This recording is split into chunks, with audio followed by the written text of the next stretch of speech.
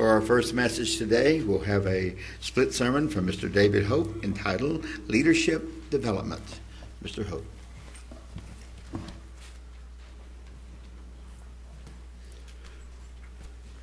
Thank you, Mr. Nolan. Good afternoon, everyone. Oh, it feels good to feel good. Oh, and I know there are some people out there today that aren't feeling so well. I understand Matthew still has kind of a head problem. My wife has it. She gave it to me. She had it last week, and for a few days, turned around and gave it to me. I had it over part of the Sunday, Monday, and what have you, and I didn't like it, so I gave it back to her.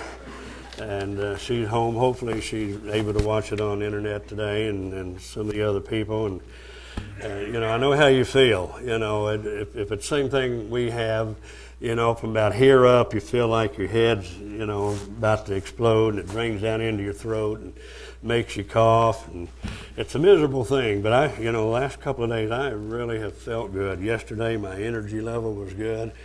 And I didn't even use some of my automated equipment. I used my strictly power manual stuff, and body did great, I feel good. I felt like I'm almost 68 again. I'll be 70 next month. Anyway, it feels good, and good to see the people that are here today. We see some new people here. Glad to have you here with us today. And you see the title of my message is Leadership Development.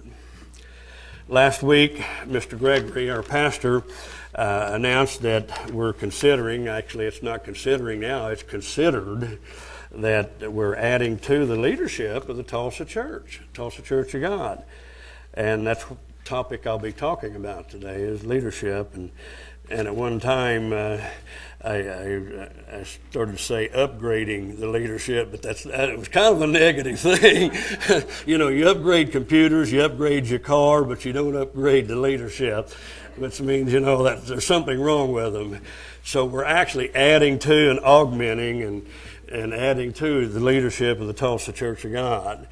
And as most of you know, especially if you've been in the business world, but even if you haven't been, that success or failure can depend a great deal on in any business, any club, any organization, association, a church, or even a family. The success can depend to a great degree upon its leadership.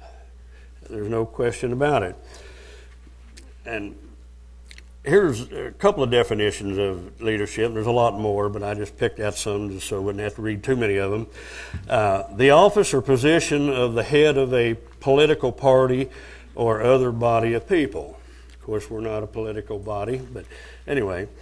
And the ability to guide, direct, or influence people. That's what good leadership should be able to do. Guidance or direction. Leaders, plural. A group of leaders takes a singular or plural verb, and the leadership of the Tulsa Church will be plural, and it is plural even now. It's plural. We do have, a recognized authority for the most part, but we are plural. We're a group. And it doesn't just depend on the officers of the church, that the leaders, people, and the subject is so big, so large, that I can't begin to even cover all of it. But what I want to do, since we are going to have some ordinations, and I think Mr. Gregory told me about the first week in March when this is going to happen. He read some names last week. And we're all very excited about that. We're very excited.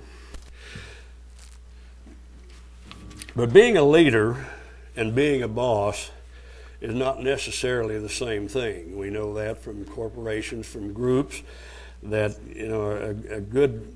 a person that may be a boss isn't necessarily a good leader, and a good leader isn't necessarily a boss. Now, that's not putting anything down or up or down either way. I'm just a statement that we all that leadership comes in various styles. An old minister told me several years ago that a good leader knows how to use the strengths and the abilities and the talents of the people around him.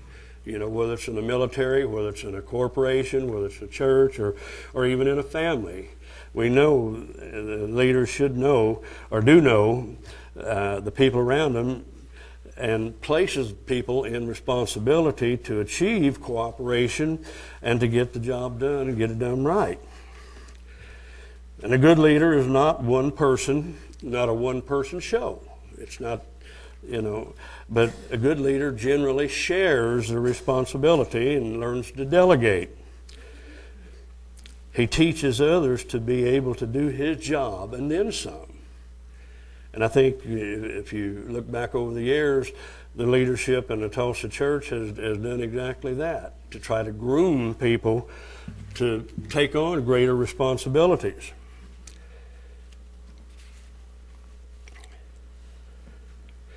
Paul gives us some insight on how to develop leadership in the church. We are in a process, like I said, in doing that right now by selecting some deacons and deaconesses, or we have done that.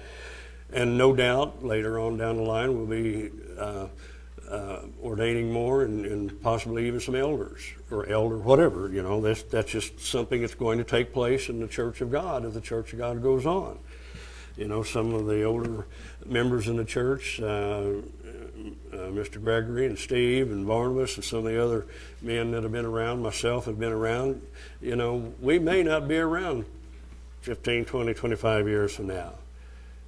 Hopefully, none of us will be here in this body. Hopefully, we'll be in a spirit body. And my intention is not to paint a negative picture, but a lot of us, when we were younger men and younger women, weren't going to be here at this age in this body, according to the prophecies, the way we understood it. And I'm not saying, that's a bad thing, because the disciples and people down through years always thought that Christ would come in their day. And if they hadn't, the enthusiasm, the excitement may not have been there. How would you feel to think, I've got to run in high gear or low gear, whatever the deal is, all power ahead and thrust, to get off the ground, and to think I'm going to have to do this for 50 years or 30 years. Our enthusiasm may not be the same. But if we thought that the booger man was right around the corner, and just like the guy said that two guys running from a bear, he said, you think you can outrun him? He said, I don't have to. All I have to do is outrun you. But anyway, it didn't fit quite, but it got your attention anyway. But, anyway, we all have the idea that the kingdom of God is right around the corner, and if we die in a car wreck, it has, as far as we're concerned. But anyway, I'm going to read some scriptures that Lawrence mentioned last week. It's familiar to all of us. We've read it. And it's qualifications for the elders and the deacons. And while we're reading some of this, I don't think it's wrong for everyone in the congregation, young people and all, to try to achieve the standards that are mentioned here. The standards. Not that we're having our desire that we're going to be a pastor or a deacon or deaconess or whatever. A good crew chief on a parking is good. We need leadership, and we need good talents in that. But I'm going to read some scriptures that we read, and we'll read them again when it comes time for the ordinations. And most of you probably already have your Bible open to, 1 Timothy 3. Scripture man back here has it on the board. 1 Timothy 3. This is a true saying, not a false saying, but a true saying. If a man desire the office of a bishop, he desires a good work.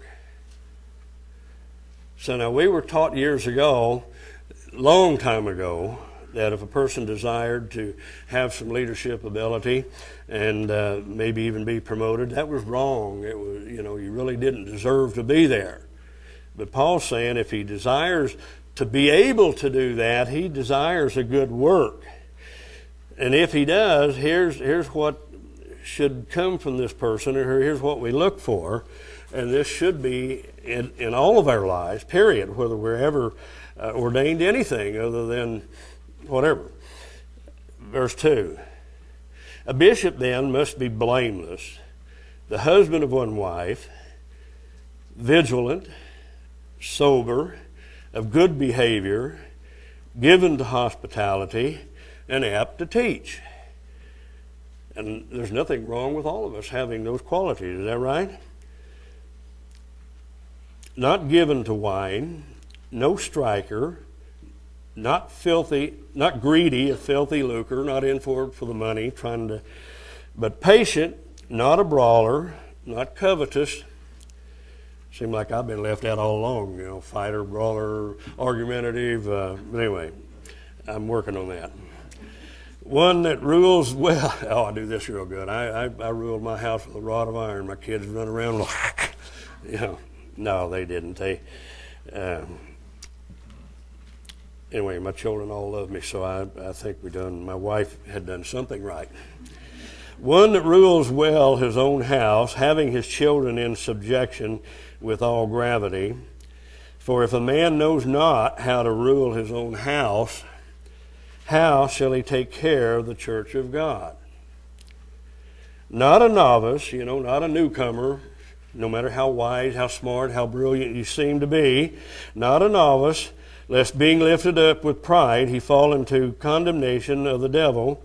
Moreover, he must have a good report of them which are without. And of course, Jesus said, on the other hand, if they like you and if they hate you, they're going to hate me. But this is not quite in the same thing. We all should have a good report of the people in the business world, the people who work with us. We ought to have a reputation of honesty, sincerity, dedication, of serving our God. A good report without, lest he fall into reproach and the snare of the devil. Likewise, in the same manner as pertains to the bishop or the pastor or the elders, likewise must the deacons be grave, not double-tongued, not two-faced, not to have one story for this group, not a good politician, not given to much wine, not greedy of filthy lucre, holding the mystery of the faith in a pure conscience, knowing what he's talking about on the Bible. And let these also first be proved, then let them use the office of a deacon, being found blameless. Even so must their wives, and we use this scripture a lot as connection with the deaconesses also. We use this, even so their wives, and like I said, we use this sometimes as a deaconess, even so their wives be grave, not slanderers. And we've seen some of that over the years. Thankfully, we don't have much of that in our church in the last few years. Sober, faithful in all things. Let the deacons be the husbands of one wife. I guess I could get smart and say, well, does that mean he has to be a husband of a wife, or he's unqualified, or does he have only one wife? So but anyway, but basically we've taught that the deacons must be the husband of only one wife, not a bigamist.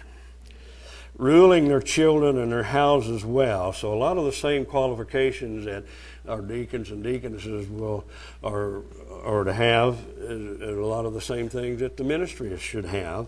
And like I said before, I think all of us, every one of us, should have a great deal of these and work on them in our own life. For they that have used the office of a deacon well purchased to themselves a good degree and great boldness in the faith which is in Jesus Christ. And we need great boldness. We need great boldness in our leaders. We need confidence. We need to be able to stand up for the doctrines, the things that we know is the truth of God. And to not be double-tongued, not be a politician, and not be willy-nilly, but have great boldness in the faith of Jesus Christ. These things write I unto you, hoping to come to you shortly. So Paul was was absent from Timothy at the time, but he was giving him some instructions on how to develop leadership in the churches that he was to set up. Verse 15, but if I tarry long, that you may know how you ought to behave yourself in the house of God, which is the church of the living God, the pillar and ground of the truth. And without controversy, great is the mystery of godliness.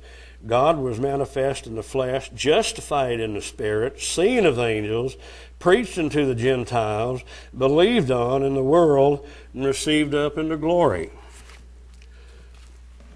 See, I'm going to read a little bit more. Chapter 4. Now the Spirit speaks expressly that in latter times some shall depart from the faith, giving heed to seducing spirits and doctrines of devils.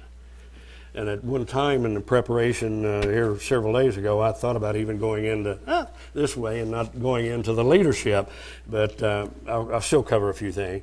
Speaking lies and hypocrisy, having their conscience seared with a hot iron.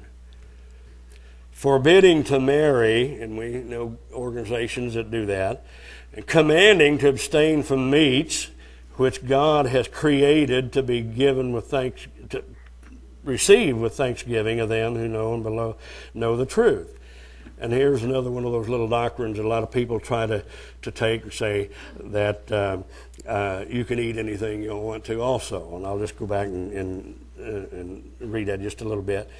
Forbidding to marry and commanding to abstain from meats which God created to be received. Which ones did God create to be received? We know that in the dietary law. With thanksgiving of them which believe and know the truth. So this just kind of an aside. We can't eat anything we want, and we know that, and the scripture here doesn't say that, but if you read over quickly, you get that opinion. For every creature of God is good.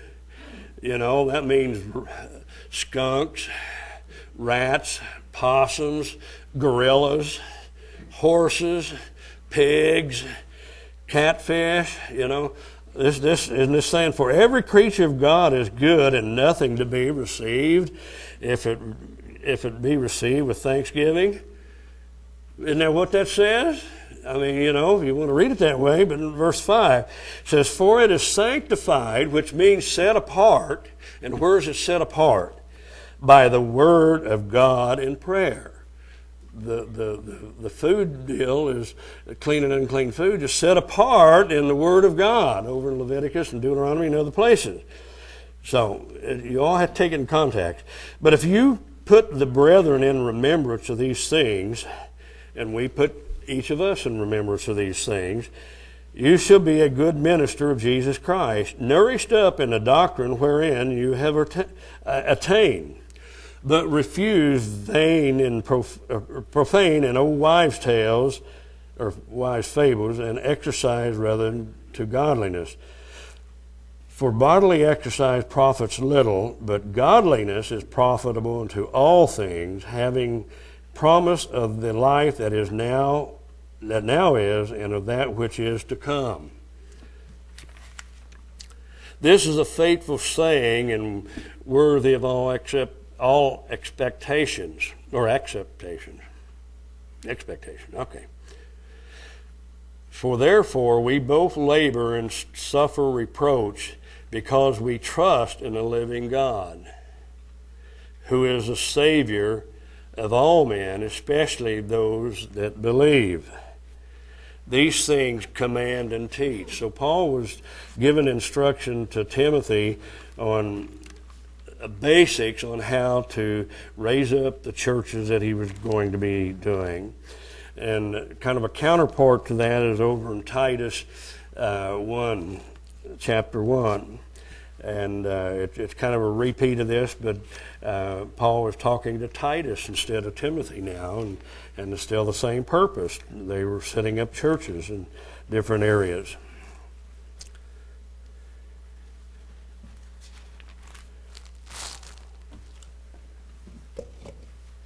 Anybody know a good joke? Yeah, well. Some computers have a tendency of, you know, depends on what your hookup is. You have to, what do you call that word, you know, when they have to catch up? What's that word, computer guys? Buffered? They have to buffer, you know, some of them have buffers. So there may be some out there. Just out of courtesy for some of the people that may have the old dial-up thing, let them buffer a little bit, and I'll just take a drink of water. And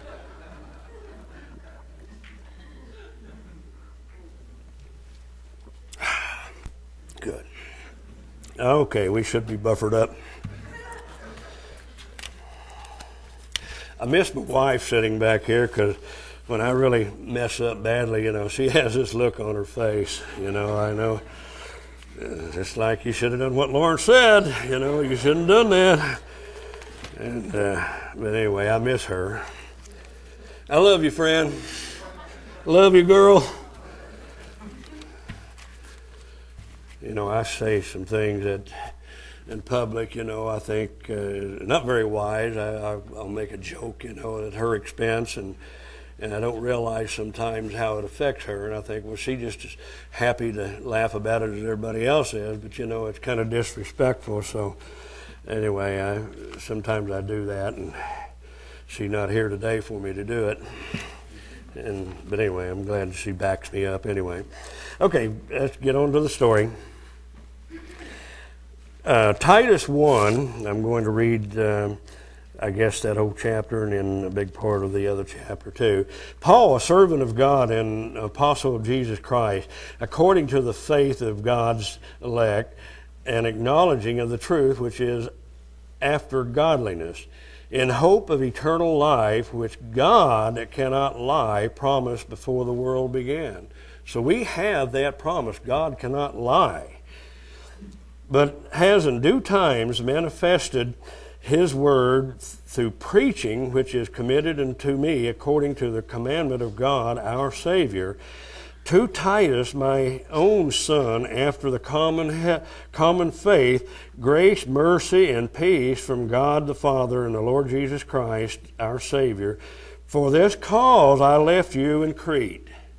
Here's what I left you there for, that you should set in order the things that are wanting, and ordain elders in every city as I have appointed you. So there was a little bit of a chain of command. Paul pretty well told Titus, here's what we need to do. If any be blameless, and that word could be or should be above outward reproach, the husband of one wife, as we mentioned over in Timothy, having faithful children, not accused of riot or unruly, for a bishop must be blameless and a steward of God, not self-willed, not soon angry, not given to wine, no striker, not given to filthy lucre. So do we all pretty well add up to these? Do we fit into these categories? I think for a great deal we do, and we're working on it. If we don't, if we fall a little short, we're working on those things. But a lover of hospitality and a lover of good things, sober, just, temperate, holding fast the faithful word as he has been taught. Not out on some tangent, not out on some pet peeve, and I was bouncing something off of Lawrence the other night, which I hardly ever do. I come up to a new understanding. We've heard that in years past. The church has new understanding. Well, the only new understanding I have is somebody else taught me, and if I come up with it myself, it's not really all that new. But anyway, he didn't tell me not to do it. He advised me, said, David, where this is, where we teach on that, and basically I didn't call him to get that stuff. I wanted his input on another matter, but I'm glad I called him, really, because I could get my own pet peeve going here, and that's not good. So anyway, holding fast the faithful word as he has been taught, that he may be able by sound doctrine, and this is what Lawrence was encouraging me to, come on, let's just keep with the sound doctrine that we've always been taught. Not that we can't speculate, not that we can't have private thoughts, but get up and start preaching and talking about some things that are totally unsound with our group, no matter how accurate it might be, both to exhort and to convince the gainsayers. We've got to be able to convince anyone, if they have even a halfway open mind, for there are many unruly and vain talkers and deceivers, especially they of the circumcision. And that's one thing that we're always concerned about with the younger generations coming on, when the older generation passes away. And we're convinced that the younger generations and the newer leadership will, in time, will be able to stand up and do these things, be able to hold the doctrines and hold the church together and teach their families especially they of the circumstance, whose mouths must be stopped, who subvert whole houses, teaching things which they ought not for filthy lucre's sake. Some people are in it just for the money. One of themselves, even a prophet of their own, said, the Christians are always liars and evil beasts, slow bellies. And can you imagine this? This witness is true. Paul didn't deny it. He said, this witness is true. Wherefore, rebuke them sharply that they may be sound in the faith, not giving heed to Jewish fables and commandments of men that turn from the truth and to the, let's see where I wanted to stop. I think I probably already, no, I'll go ahead. And to the pure all things are pure, and to them that are defiled and unbelieving is nothing pure, but even their own mind and conscience is defiled. They profess that they know God, but in works they deny him, being an abominable and disobedient, and to every good work reprobate.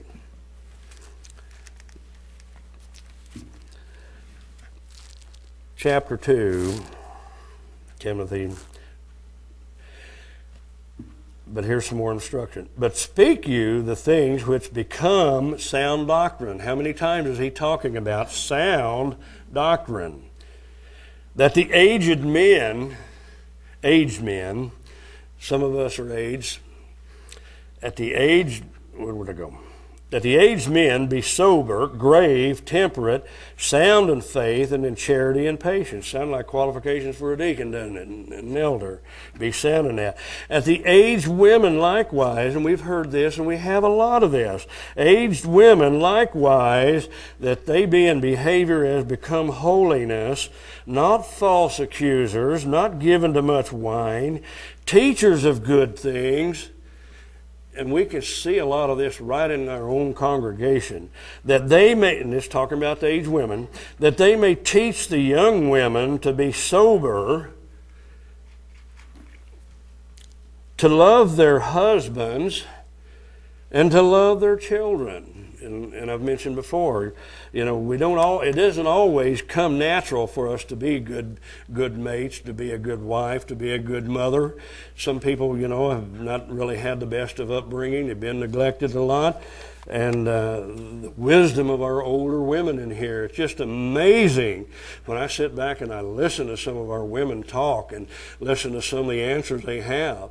Even my own wife, sometimes, I hear her on the telephone with talking to some of the nurses that take care of the lady that my wife works for. A lot of wisdom there, and same way with you women out here and the things that you do and the programs that you've developed and taken the Beth Moore program and putting it in our vernacular and the quality that our women are doing and teaching and saying things that teaching the women that we can't do very well up here as men. It's hard for us to tell women how to be modest, how we think they ought to be modest. But I've heard some of the things that have gone on in some of the women's Bible study things that, these women are right on. They're very, to be discreet, chaste, keepers at home, good, obedient to their own husbands, that the word of God be not blasphemed. Young men likewise be sober-minded. So Paul's even showing the young people what they need to be doing, how to grow up and how to become good fathers and good church members and to be leaders and pillars in the church. Young men, anyway, I'll read that again. Young men likewise exhort to be sober-minded. In all things, showing yourself a pattern of good works, young men, in doctrine, in showing uncorruptness, gravity and sincerity, sound speech that cannot be condemned, that he that is of the contrary part may be ashamed, having no evil thing to say about you, young men. Exhort servants to be obedient to their own masters, and to please them well in all things, and not answering again. Not prolonging, but showing all good fidelity, that they may adorn the doctrine of God, our Savior, in all things. For the grace of God that brings salvation has appeared unto all men, teaching us that denying ungodliness and worldly lust, we should live soberly, righteously, and godly in this present world, looking for that blessed hope and the glorious appearing of that great God and Savior, Jesus Christ, who gave himself for us that he might redeem us from all iniquity and purify himself a peculiar people, zealous of good works. And we are becoming zealous of good works. These things speak and exhort and rebuke with all authority. Let no man despise you. So Paul was teaching Timothy and Titus both the very basic and elementary things to how to develop and teach a church. I think I'll cut off on that. I'm going to, like I said, there's so many scriptures, so many examples we can give, and I'm thinking possibly later on I've got a lot of information on leadership itself, on how to be a good leader in a church and a home. Mr. Gregory's even offered to give me some that he's had, the church has had, and anyway, for a topic later on.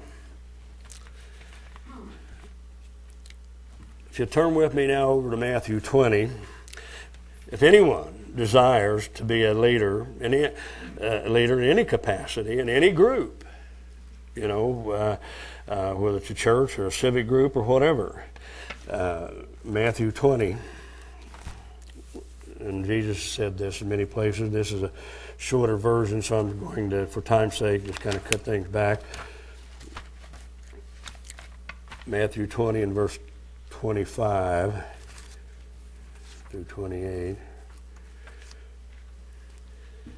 But Jesus called them unto him and said, You know that the princesses of the Gentiles execute dominion over them, and they that are great exercise authority upon them. But it shall not be so among you, but whosoever will be great among you, let him be your minister or be your servant. And whosoever will be chief among you, let him be your servant or your slave, even as the Son of Man came not to be ministered unto, but to minister and to give life, or to give his life as a ransom.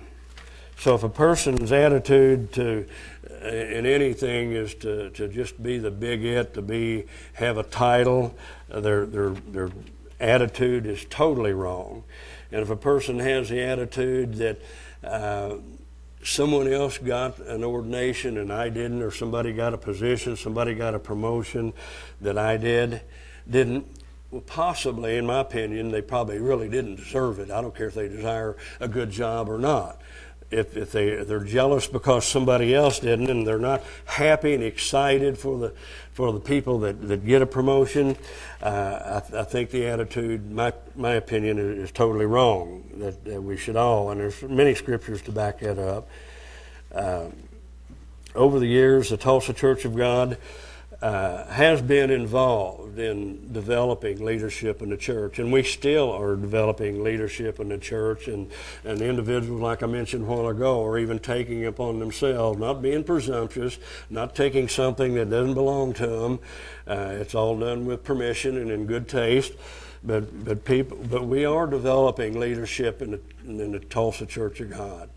I have strong confidence in the future of the churches of God, even when our little kids are beginning to grow up, and some of the little kids out here now, Chelsea, I remember these girls out here when they were babies, or when their mom was walking around looking like a wash tub under, and look at them, the young ladies now, and some of our young men out here, and JW, coming up here with a little old tie, little bitty thing, and look where they are. My heart really is is fond of the leadership that we've had to keep these people around. And one of the most valuable tools, this is my opinion, most valuable tools that I felt in the churches of God was the men's speech club, the spokesman club that we used to have, and the speech club that we had here developed tremendous leadership, tremendous rounding of the male personalities and helping the women to come along. In my opinion also, this is just my opinion, the most valuable tool even in the men's spokesman club was the office of a servant, the sergeant of arms. One of the most least respected jobs. If, I'm not president, I'm not secretary, I'm not treasurer, I'm just a sergeant of arms. Excuse me. Time to buffer again. I don't have much time for that buffering. Anyway, but the job of the sergeant of arms teaches the men how to serve. He actually has to get there early, stay late, and in some cases able to finagle somebody else into helping them set up tables and do all of that and to keep order. I personally think that is one of the most valuable jobs in the spokesman club that we had. It was a job of service. Like I mentioned a while ago, there's a lot of notes, a lot of thoughts on the subject of leadership. I don't even begin to have time to get into it right now. But as Jesus said repeatedly, many, many times, Jesus said, we must be humble if we want to be a true leader. We must be humble if we want to be a true leader.